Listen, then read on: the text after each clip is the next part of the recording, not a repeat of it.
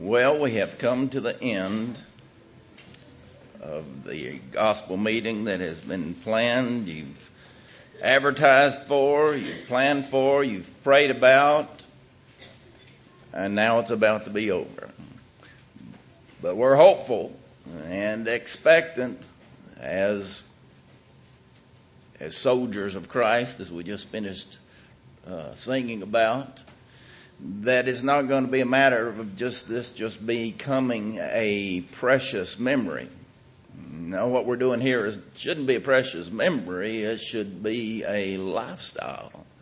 And so that which we hopefully are learning, or that which we are being reminded of, and hopefully being stirred up, that we will be encouraged to continue doing what we're doing, or to do better at what we know we need to be doing.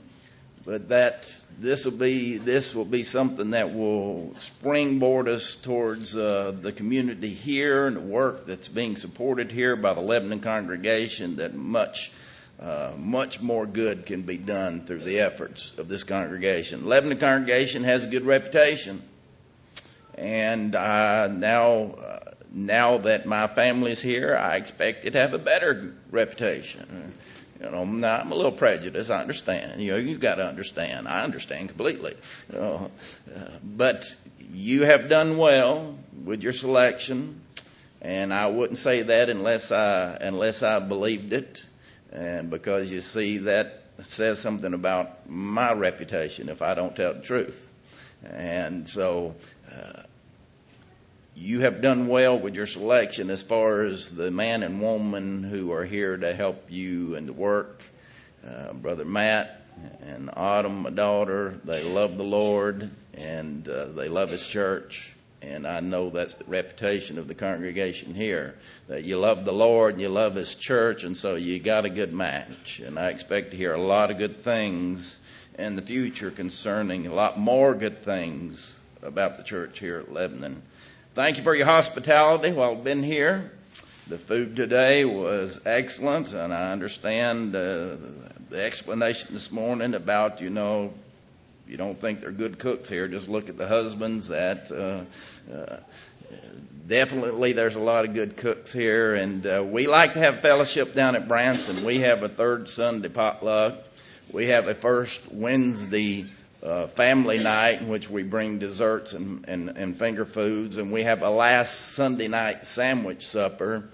And if I can think of something else that we can have to eat, we'll do something else, but we enjoy eating and being together because, we as Christians, we need to do things that will help us grow closer to one another.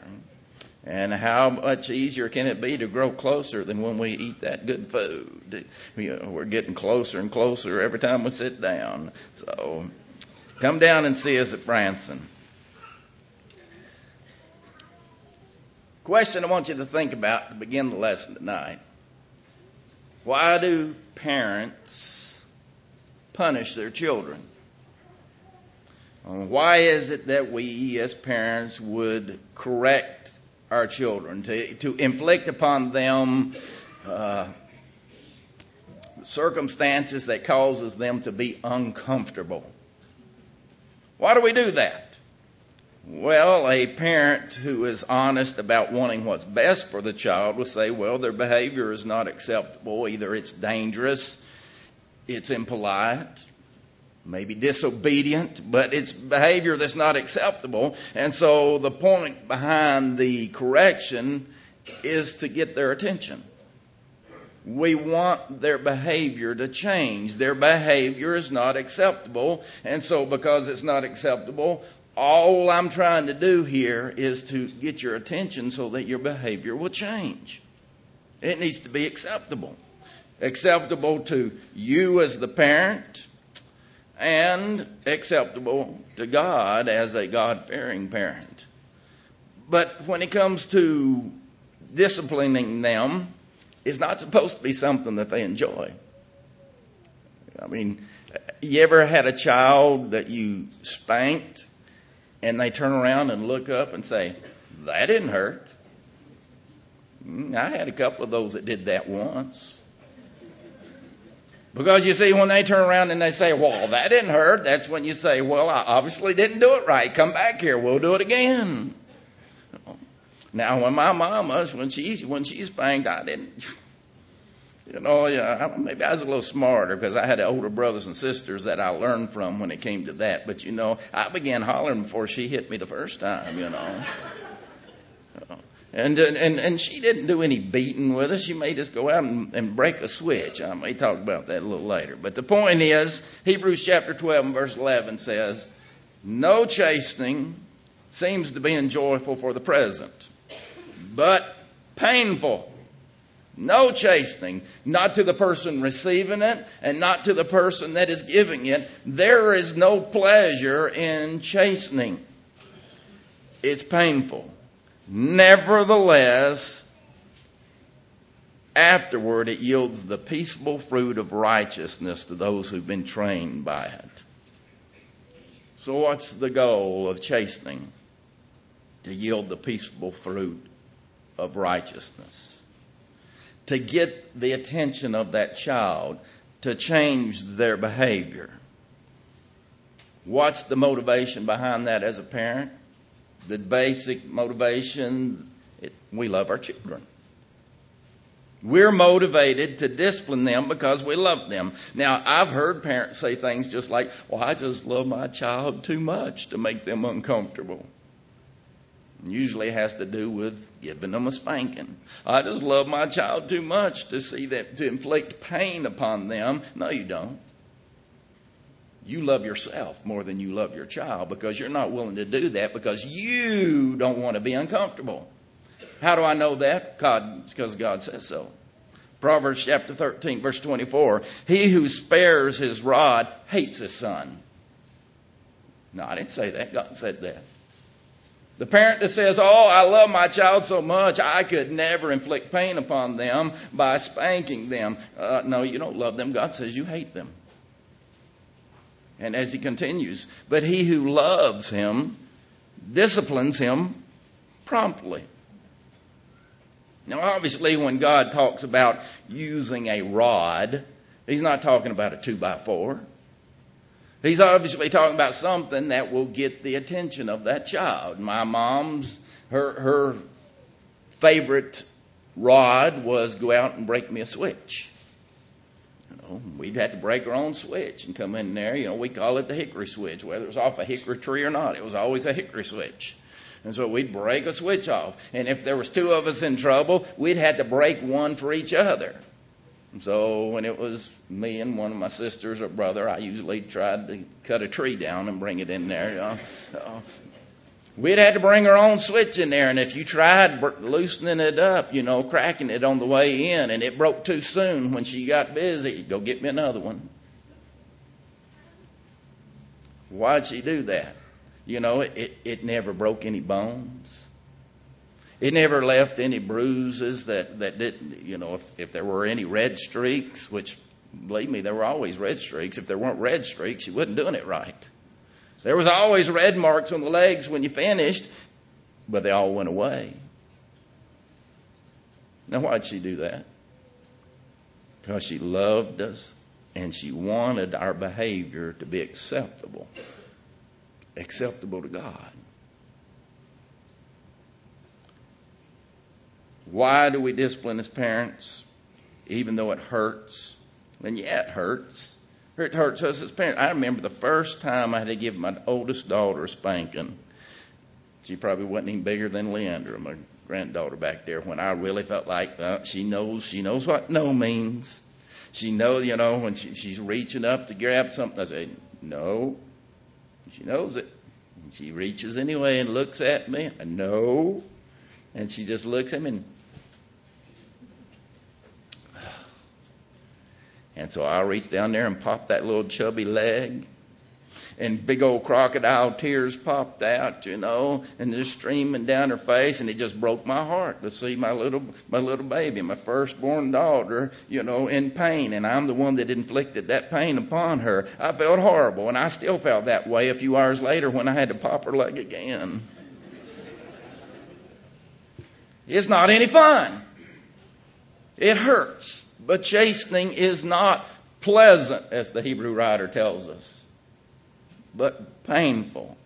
But it yields the peaceful fruit of righteousness to those who've been trained by it. Now, I started out by talking about discipline where our children are concerned, to try to lay the foundation about in the physical family what we do and why we do it. And we understand that it's something that is done because of love and because of the fact that we're trying to help and not hurt.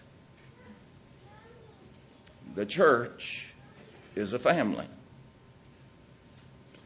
And there are times, as in the physical family, there's going to be correction that needs to take place. Because, you see, we're dealing with human beings. We're dealing with the fact that the devil wants to get involved, and as much as we try to keep him out, he worms his way into some of our lives sometimes. And so we need to be corrected. Why do we need to be corrected? Because of the fact that to be able to go to heaven, that has to take place. Galatians chapter 5, verses 19 through 21. Paul talks about the works of the flesh. He says, now the works of the flesh are evident, which are adultery, fornication, uncleanness, lewdness, idolatry, sorcery, hatred, contentions, jealousies, outbursts of wrath, selfish ambitions, dissensions, heresies, envy, murders, drunkenness, revelries, and the like. Now, he just mentioned a whole lot of things that we sit there and go, yeah, those are bad things. But he tells us that people that are involved in these things and things like these things, of which I tell you beforehand, just as I also told you in time past, that those who practice such things will not inherit the kingdom of God. So what he's saying is, and he's talking to brethren, he's saying, brethren, if you leave the world and then you go back into the world and live like the world and live for the world and the world is involved in, you can't go to heaven. You can't inherit the kingdom of God. It's not going to happen. So when that happens, where one of our brothers or sisters are concerned in the church family, what's the first thing that should come to our mind? Well, we don't want anybody like that around here. We need to get rid of them. Is that what we think when one of our children, I've got 5 kids and one of them I keep having to spank him. I think it's time to kick him out of the family. Is that the first thing that goes through our mind when we've got a child that that keeps needing more attention than the other ones? I'm so tired of fooling with this one. Can we get rid of him? Trade him for something else? Parents don't think that way. Or at least they don't say it out loud. We're going to keep that kid because we love that kid, and no matter how hard it is on us, we'll expend the energy to try to help that child to change and their behavior to be acceptable, righteous. Last thing in the world we'd ever think about is needing to remove a child from the home. So when we have someone in the church who is not living a way that's acceptable to God, they're not practicing righteousness. What is it that should come to our mind first of all? I'm concerned about the spiritual welfare of this, my brother or sister. I want to see what I can do to help this brother or sister to make this correction so that they can go to heaven. Why should I feel that way? Because it's our responsibility. We looked at this early, but let's revisit these scriptures. Galatians chapter 6 and verse 1. Brethren, if a man is overtaken in a trespass, you who are spiritual, restore such a one in the spirit of gentleness, considering yourself, lest you also be tempted. What is it that Paul said here in writing to the brethren there at the churches of Galatia? He said that when a brother or sister, whoever it is, if any man, and it would be, this is generic, we'd refer to sisters too, if any brother or sister is overtaken in a trespass, we need to be trying to help them be restored. That's our goal. We're not trying to remove somebody from the family. We're trying to keep them in the family.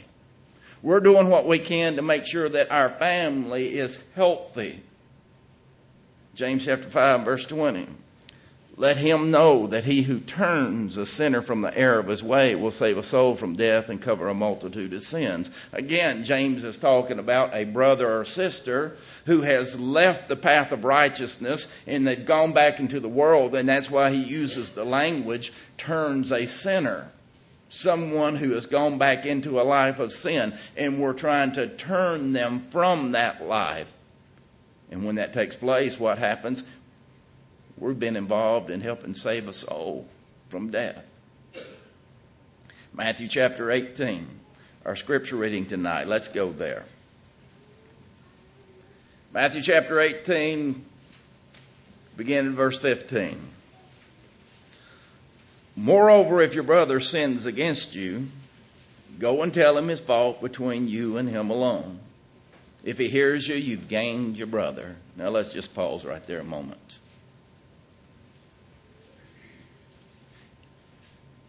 If you know of a sin that your brother or sister has been overtaken by, you may say, well, other people know about this too. It's not a matter of do other people know about it before anything needs to be done by you.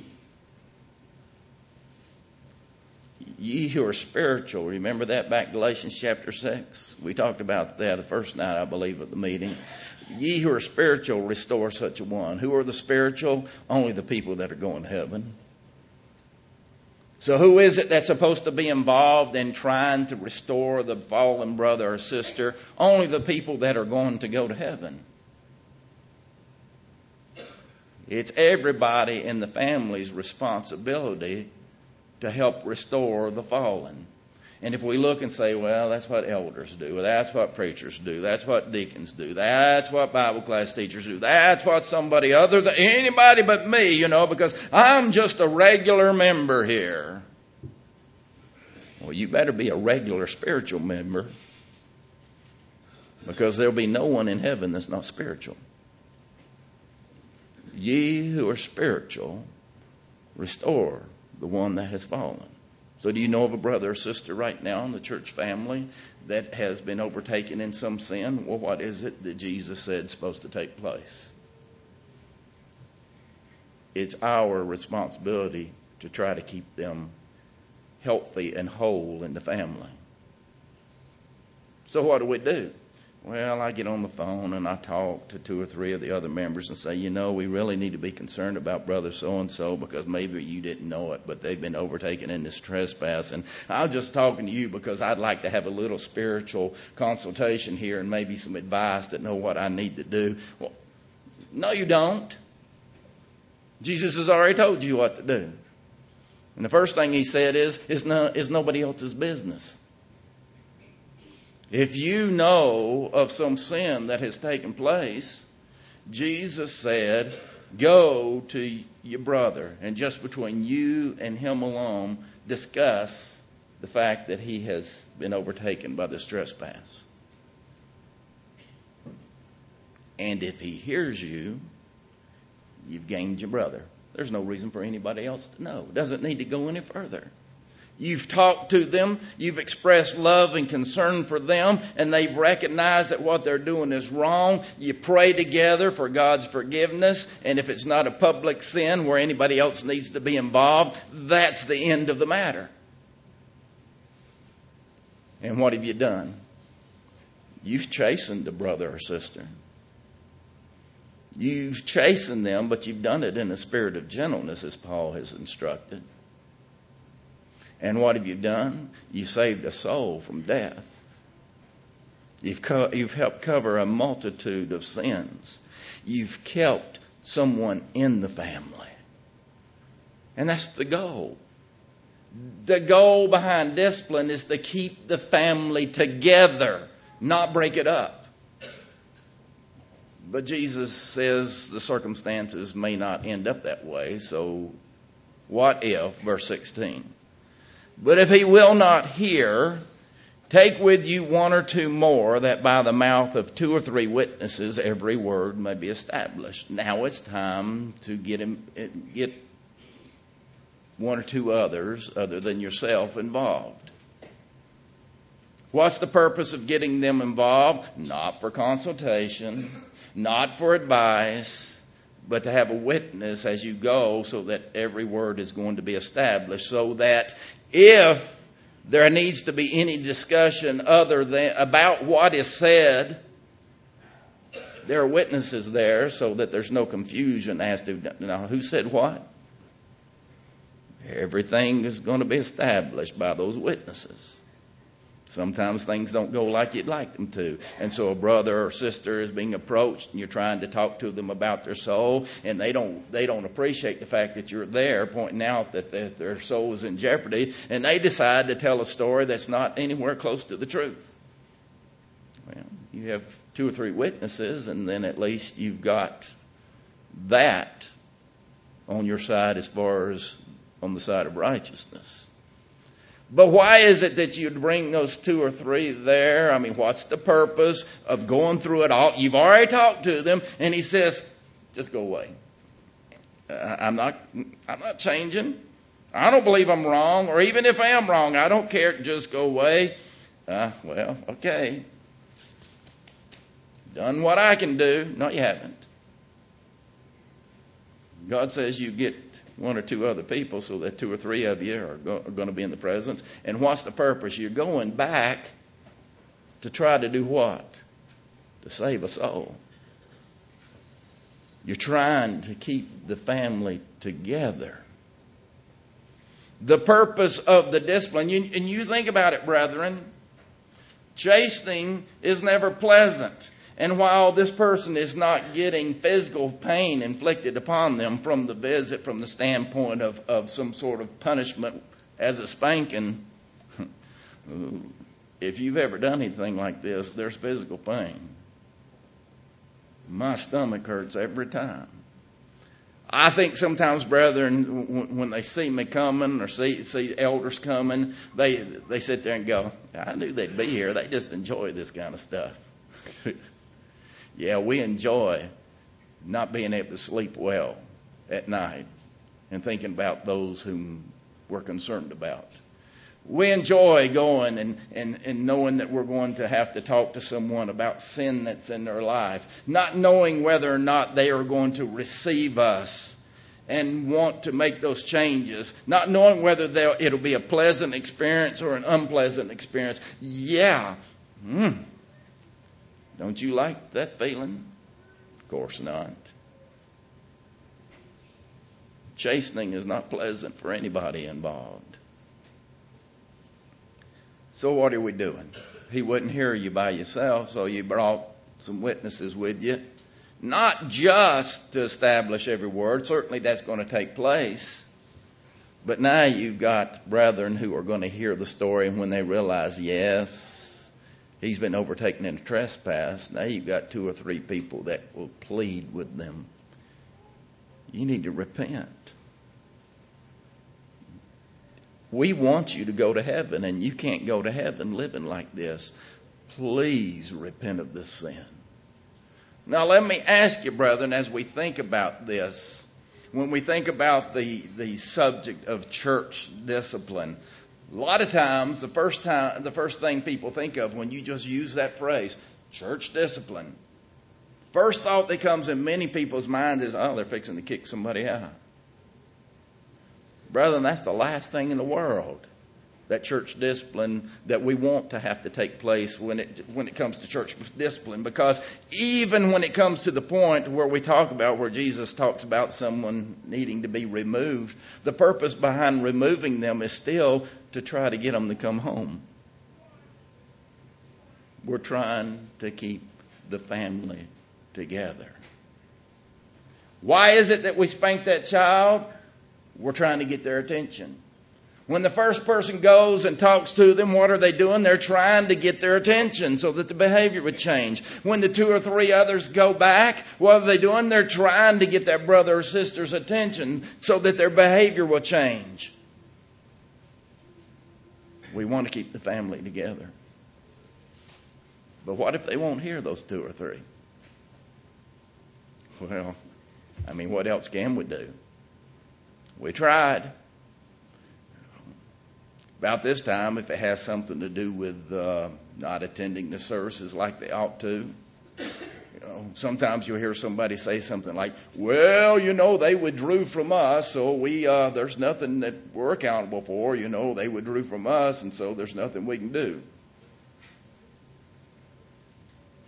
Yeah, that's what I read in the Bible that says when a brother's overtaken in a trespass, you're supposed to try to restore them unless, of course, they've withdrawn from you, and then you've got no responsibility. Really? But let's continue. Verse 17. And if he refuses to hear them, tell it to the church. Why? Well, he goes on to say, but if he refuses even to hear the church. Well, hear the church do what? Let's talk about that just a moment. He wouldn't hear you when you went to talk to him about his soul to try to get him to repent. He wouldn't hear the 2 or 3 witnesses, you and the 1 or 2 others that went, so there's 2 or 3 there. He would not. You couldn't get his attention to get him to repent. And so now what does Jesus say? He said, tell the whole family. It's time to get the whole church family involved. We have got a brother or sister in our family whose soul is at stake. Well, I hope you elders can do something about that. I'll be praying about it. Well, we need to be praying about it. But praying to God is not all that needs to be done. Certainly that's important, but you got to understand God's not going to reach down because we pray and say, oh, they've prayed that your heart will change, and so, yeah, now you'll accept it. God's not going to make anybody do anything against their will.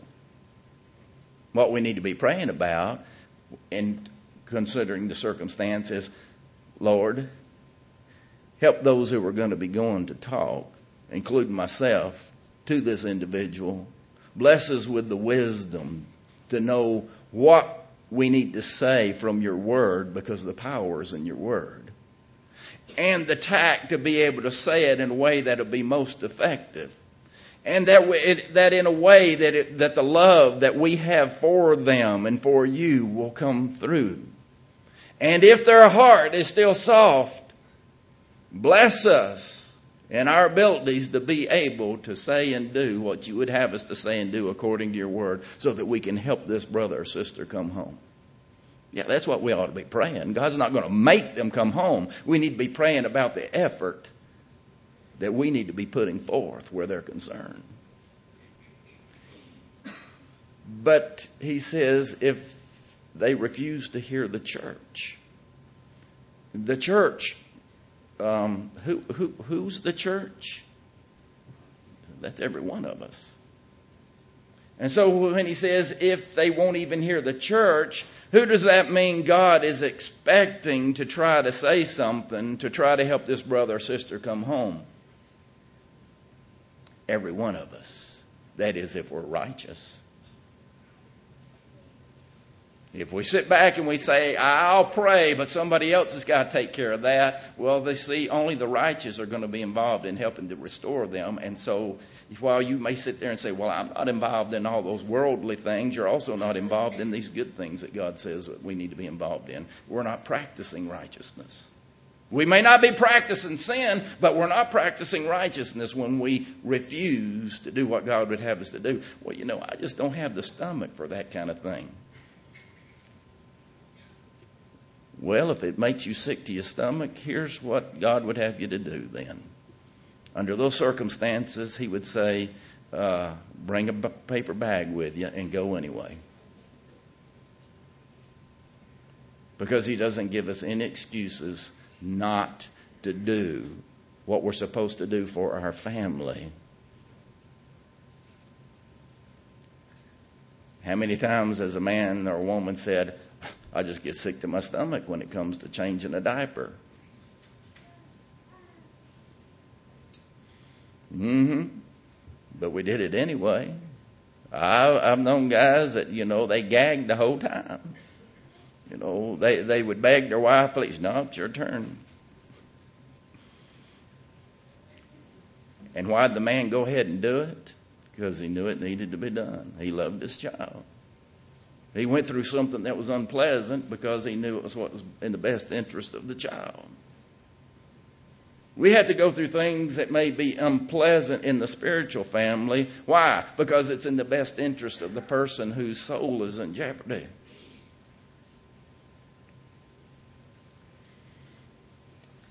Brother Keith Mosier tells a story about an individual in a congregation who had been overtaken in a trespass. And he had been approached, this individual had been approached and begged to repent by individuals, and then numbers, the 2 or 3, and then it was shared with the church. We're about to lose this brother. It's now time for the whole church family to get involved, to let them know that we love them. And the entire church family, young and old, went to the yard of this individual's home. The door was knocked upon, and when they opened, the whole church family were on their knees saying, "Please come home."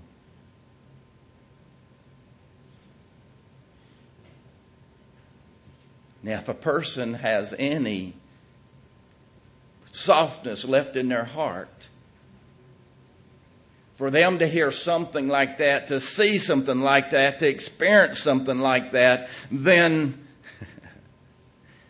unless their heart is just completely hard, well, I can say this: if they're not moved to repentance based upon that, nothing's going to move them.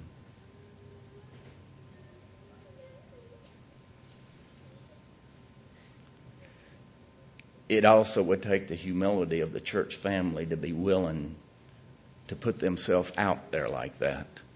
What are the neighbors going to think? They come driving by and all these people, old people, young people, they're on their knees and they're begging, "Please come home."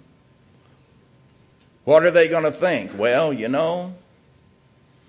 we really shouldn't care as much about what they think as we do what God thinks. It may just be an opportunity later when somebody says, "I saw you and a bunch of people on your knees. What's going on?" Now you got a teaching opportunity. I've said it every lesson. It's all about going to heaven. It's all about trying to help each other to go to heaven. There's nothing more important in this life, rather, than making sure that you, your family, physical family, your church family, and as many people as you can get to become part of the family, to help them go to heaven.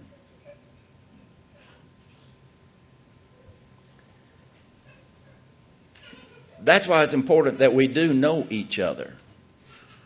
That's why it's important that we do spend time with each other, so that when somebody in the church has been overtaken in trespass, when somebody is dealing with something, how can you bear one another's burdens if we don't even know what the burdens are? And we're not going to know what those burdens are if the only time we see each other is when we come in here and we have our Christian face on and our Christian clothes, and that's all that we see of each other is Sunday and Wednesday, if that's when we're even here, and we say, "How you doing?" And then we go home, and the rest of the week we live the way that we live with the people that we live with, and we only know what we know about each other while we're here. Do you not think there was a reason why when the church began there in Acts chapter 2, we read about how they were meeting together and they were in the homes of one another daily? Why would they want to be around each other? Because they're family.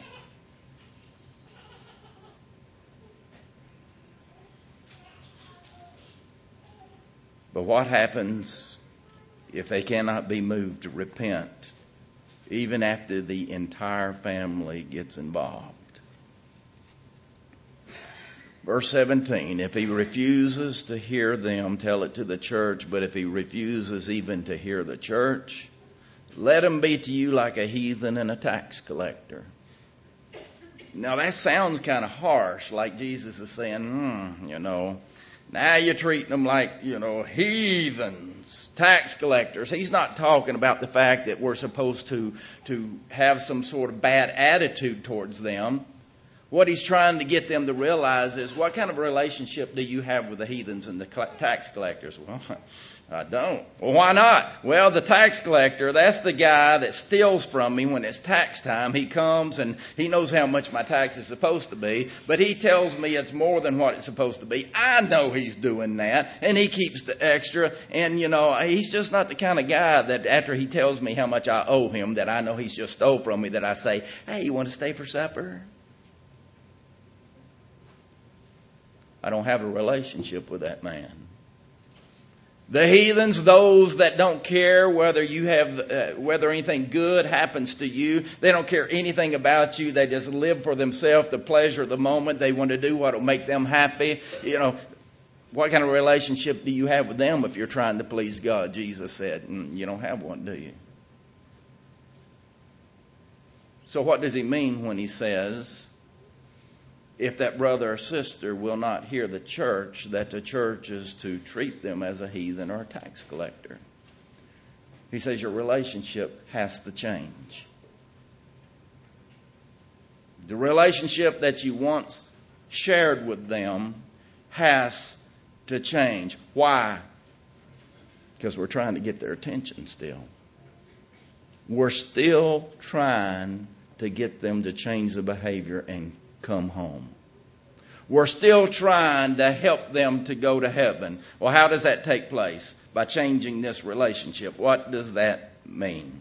Well, in 1 Corinthians chapter 5, we read about a man there in the church of Corinth who had taken his father's wife away from him. So that would have probably been a stepmother situation. Beginning in verse 4, Paul, when talking about it, has said he's learned about what has taken place, and he is really disgusted, to say the least, about what has happened and the fact that the brethren have done nothing about it. He says, beginning in verse 4, in the name of our Lord Jesus Christ, when you're gathered together along with my spirit, with the power of our Lord Jesus Christ, deliver such a one to Satan. Well, it doesn't sound to me like he's trying to help this individual. Well, they didn't stop there. Deliver such a one to Satan. Why? For the destruction of the flesh. What does he mean there? Your relationship with him is going to change to the point to where he's no longer comfortable being around you. Why? Why would you want him to be uncomfortable? That his spirit may be saved in the day of the Lord Jesus. Well, what am I doing that's going to make him uncomfortable? Am I going to be mean to him?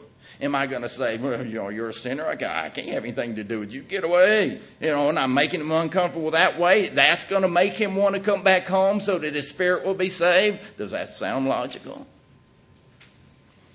2 Thessalonians chapter 3 and verse 6.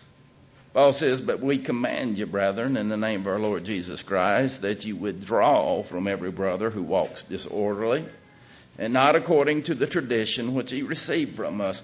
Obviously, Paul's not saying as soon as a brother or sister is overtaken in a trespass that you withdraw from him.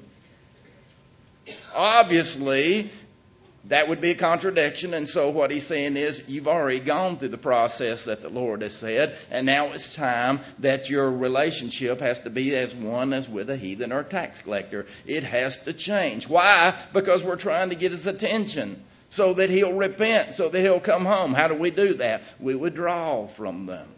Well, what does that mean? Well, it means that it means that, what did he call it?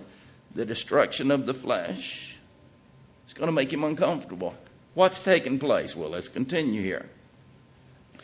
1 Corinthians chapter, or 2 John, verse 9 of the only chapter. Whoever transgresses and does not abide in the doctrine of Christ does not have God. All right, so if a brother or sister is not living the way God would have them to live, they don't have God. Well, 1 John 1 verse 7. If we walk in the light as he's in the light, we have fellowship with one another. When is it that we have? Now remember, we're trying to figure out what withdrawing fellowship means. If we walk in the light as He's in the light, we have fellowship with one another. And the blood of Jesus Christ continues to cleanse us of our sin. So, for the blood of Jesus to cleanse us of our sin, we have to be in the light. And the only way we can have fellowship with one another is if the people whom fellowship can be shared with, they're in the light also. If someone is outside the light, they're in their sin. Christ's blood does not cleanse somebody of sin that they don't want forgiveness of. Ephesians 5 verse 11, and have no fellowship with the unfruitful works of darkness, but rather expose them. A brother or sister is not living as they should. It's not a matter of continuing on in life as though nothing has happened. Have no fellowship with the unfruitful works of darkness. But do what? Expose them. Is it possible that people in the church family would know of sin and continue right along in a relationship with a brother or sister who's living in sin and never say a word to them and just keep on going like everything is normal? Sadly, yes, that happens. And Paul says you're not supposed to have fellowship with the unfruitful works of darkness. Well, what am I supposed to? Expose them. 1 Corinthians 5, verse 11. Paul said, but now I have written to you not to keep company with anyone named a brother. See, we've been trying to figure out what it means to withdraw our fellowship. Paul says, I've explained that to you. Don't keep company with anyone named a brother who is sexually immoral or covetous or an idolater or a reviler or a drunkard or extortioner. If you got a brother or sister who's not willing to repent, we're not to keep company with them. Now let's put it together. Paul said concerning this young man that took his father's wife, he's not wanting to repent. Then he will not hear the church ask him to repent. Well, then you deliver him to Satan for the destruction of his flesh. To do what? To make the relationship that you've had with him uncomfortable. The one that's non-existent, such as the heathen or the tax collector. Or why would I want to make his life unpleasant as far as the circumstances so that it will get his attention, to make him think the reason why I don't have the relationship that I once had with that brother and sister, the reason why I'm not going golfing with that brother like I do every Friday, the reason why I don't have that fishing partner anymore, the reason why we don't have that home to go to and play cards with anymore, the reason why we're not going out to eat with these folks anymore, the reason why I don't have this relationship with these people that I once had anymore is because they said they want to, but they can't because I'm living in sin. And he's miserable if he's got any heart left. The destruction of the flesh. Why would we want them to be miserable? To save their soul. To get their attention. To change their behavior. Not even to eat with such a person. Now, what's he talking about? He's talking about that relationship where it's not a matter of saying, hey, brother, you really ought to be at the church services, and I'm praying for you. I believe it's your turn. You're up. Go ahead and hit the ball. Is that the kind of relationship that's going to that's going to get their attention and make them think, yeah, I really ought to change? Of course not.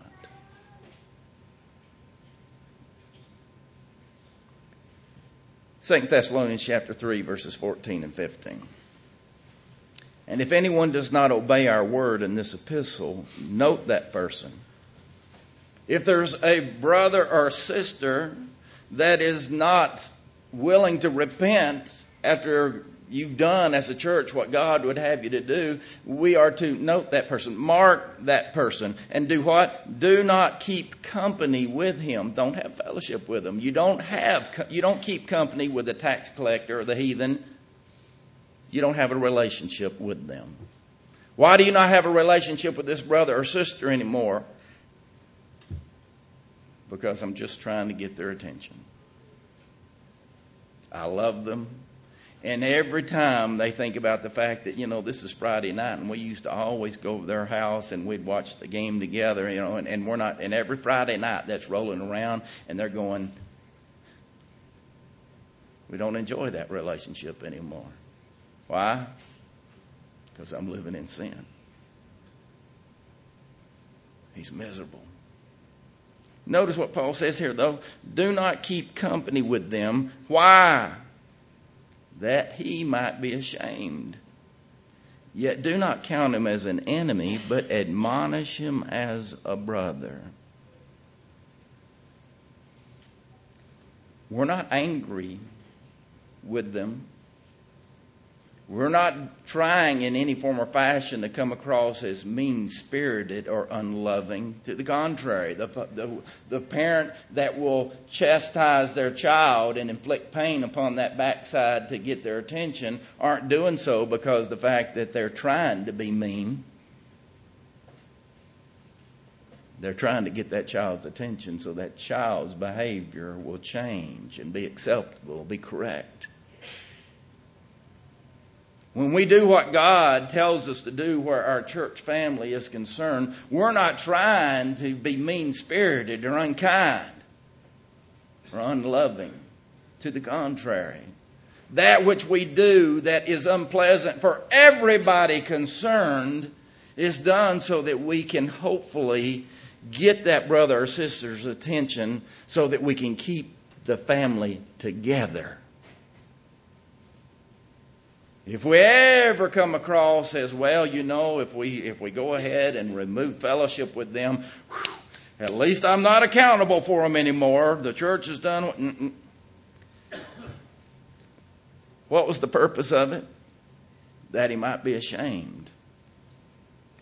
Yet do not count him as an enemy, but admonish him as a brother. Let's think about this. Let's try to have a practical application. Let's suppose that the congregation from here, wherever you may be from, that are visiting tonight, that the church actually went through the process of trying to get a brother or sister's attention, to try to get them to repent, trying to keep the family together, and they refused all the attempts. And so the church finally doing the last thing that God says to do to try to get their attention, to keep the family together, is you withdraw your fellowship. And here you are in the Super Walmart walking down the aisle, and as you're about halfway down, you realize, there's that brother we withdrew from. The Bible says not to have fellowship with them, not even to eat with them.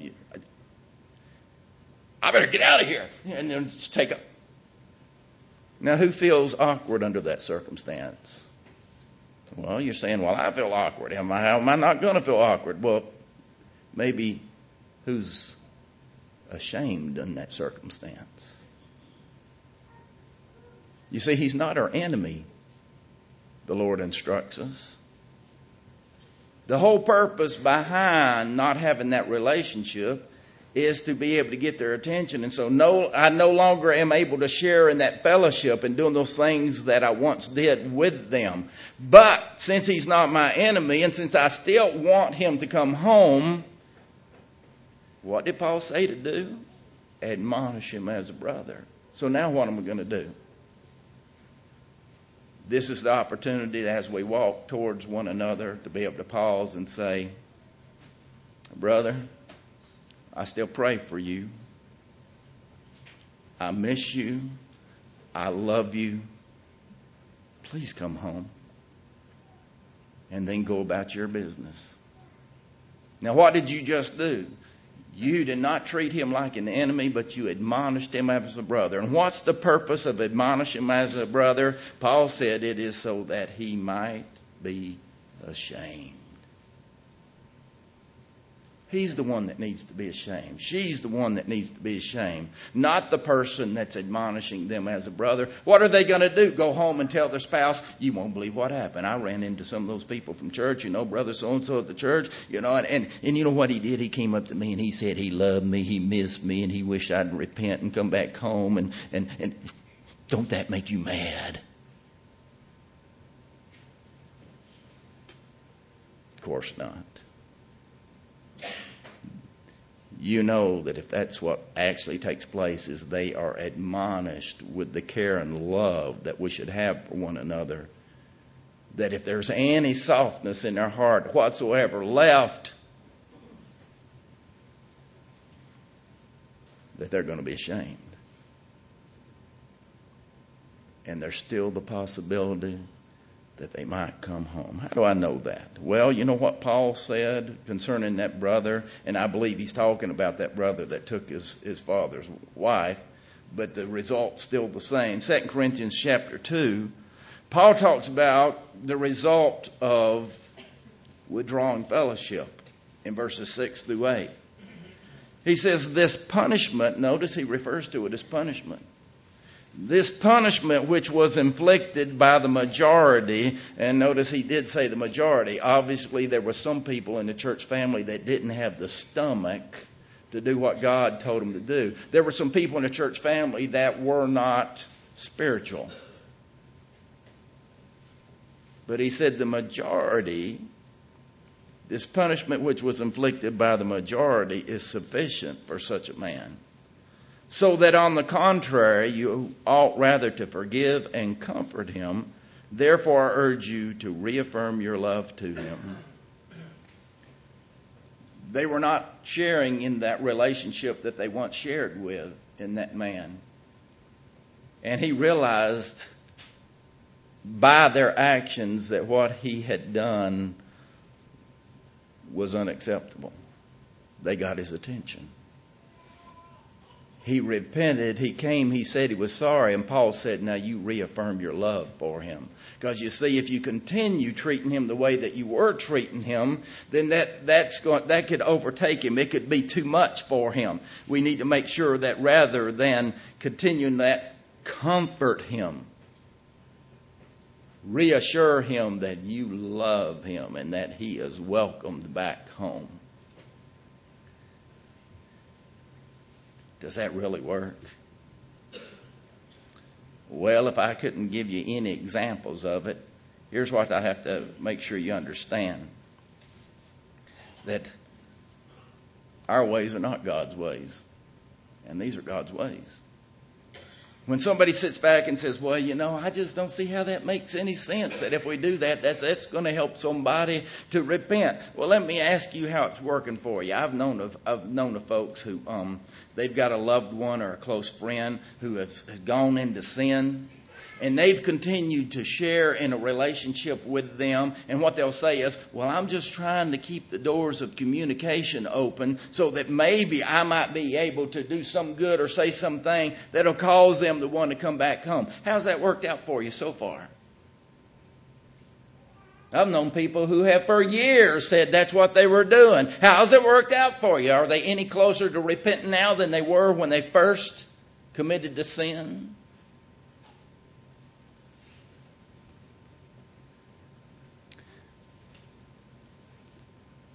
I know of a congregation which I was a part of when I was just a teenager. There was a study on church discipline that took place, and the elders themselves repented and said, we've not been doing this right. We haven't been showing the attention that we should be showing and helping lead the congregation and doing it the way God would have us to do it so that we would be this family. They said, but you can count on things being different.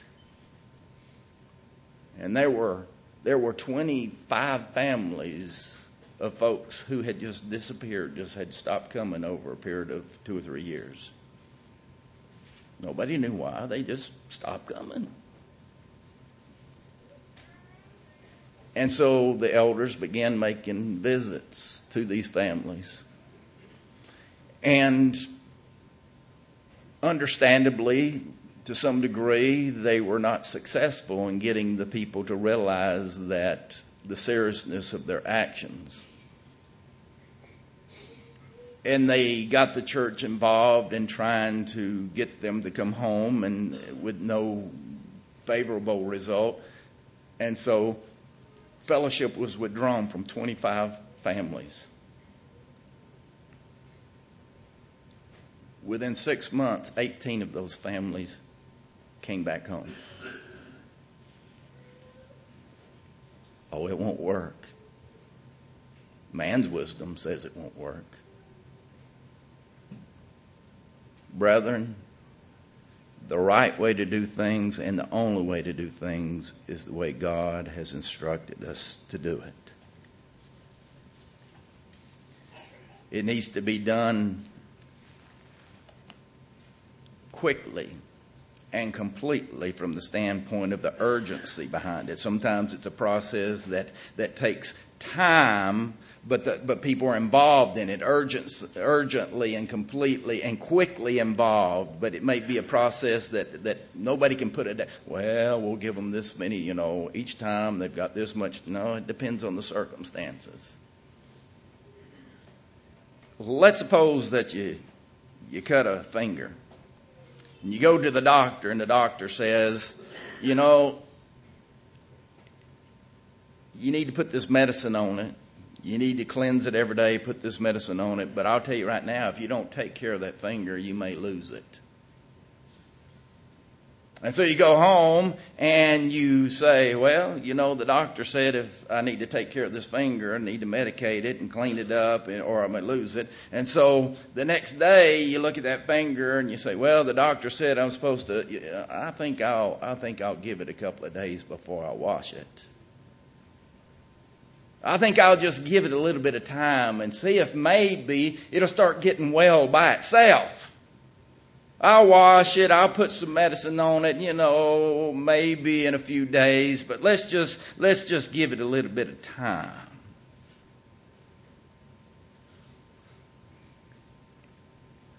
Now, when you go back to the doctor and it's not any better, and he says, "Wow, that looks terrible. You've been doing what I told you to." Not really. And what was the result you expected? We have someone in our church family that's part of the body who've been hurt. They've been infected. Now, what are we going to do with our finger? We are going to, if we are serious about it, we're going to be cleaning it every day. We're going to be medicating it every day. We're going to be paying attention to it. We're going to protect it. We are going to make sure that nothing else happens to it. Why? Because we care about not inflicting any more pain upon that finger. We want it to get well. Do we show the same attention to a brother or sister in Christ who've been infected by sin? Or do we sit back and say, well, they know what's right just like the rest of us knows what's right, and I'll pray for them. I'll pray that they'll repent, and let's just give them a little bit more time. Maybe one more Sunday, see if something changes. And in the meantime, the infection just continues to spread. And that's what Paul said about that situation in the church in Corinth in 1 Corinthians chapter 5 there, when he said, a little leaven leavens the lump. He said, if you don't deal with the infection, then the whole church is going to be infected. That's the purpose of delivering that young man to Satan for the destruction of his flesh. Not only to protect him, to help him to come to himself, but to protect the church family. What if you go to the doctor and the doctor says, yes, the finger's infected, and if we don't remove that finger, it's going to infect your arm. You could lose your arm, and it'll continue to spread if we don't do something about it, and you could end up losing your life. What would we do if the doctor says, we need to take that finger to save your life? Oh, I just can't bear to think about living the rest of my life without that finger. Now, nobody wants to give up an appendage. But if we know if it's in the best interest of our entire body, we'll make the sacrifice to do what we've got to do. Nobody wants to see one of our brothers and sisters who's a part of the body to have to be removed from it. But if they're infected and they are not willing to take the medicine, then we have to do what's best for the body and to remove it so that the rest of the body can be whole. Now, physically speaking, we know that appendage can never be replaced. Spiritually speaking, that's the wonderful part. Part of the body can be removed, and by the grace of God, it can be restored. And that is our goal, brethren. That is our goal. To help those who are lost, that are outside of Christ, to become saved, and then to help the saved remain saved. Church discipline, brethren, that's not a dirty word, not a dirty saying. Church discipline means we love one another. Church discipline means I want to help you to go to heaven. And when somebody hears the term or sees it being practiced, if it's understood in the church family what discipline is all about, then when they see it being practiced, they say, I understand why they're doing this. I hate it that it's being done. I hate it that it's being done to me. But I understand why it's being done. It's not because they don't care about me. I know it's because they do. Do they? That's what church discipline is all about. Loving one another. If you're here tonight, you're not a child of God. If you're not part of the family that I've just described and trying to help each other to go to heaven, then you need to become one of God's children so you can be part of that family. Do you believe that Jesus Christ is the Son of God? Will you repent of the sin that's in your life? Come confessing your faith in Jesus as God's Son, be baptized for the remission of your sins.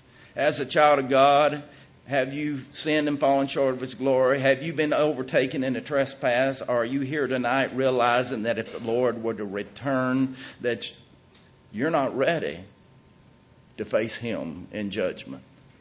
There's no reason why anybody should go home tonight and lay their head on their pillow without having the confidence that if they die or if the Lord comes back, that you know you're going to heaven. Do you know that? Why? What is there that would cause you to doubt? Is it because you know you need to repent of sin? Humble yourself in the sight of the Lord. Allow Him to lift you up. He wants to lift you up. He's got His hand extended to you to lift you up. He says, here it is. Accept my help. Confess your sin. God, who's faithful and just, will forgive you of the sin. He'll cleanse us of all unrighteousness. God's not willing that any should perish. Not even the brother or sister that we might have to remove our fellowship from. He's not willing that they should perish, but He would have all come to repentance. Do you need to repent? If you have a need, come now while we stand and sing this song.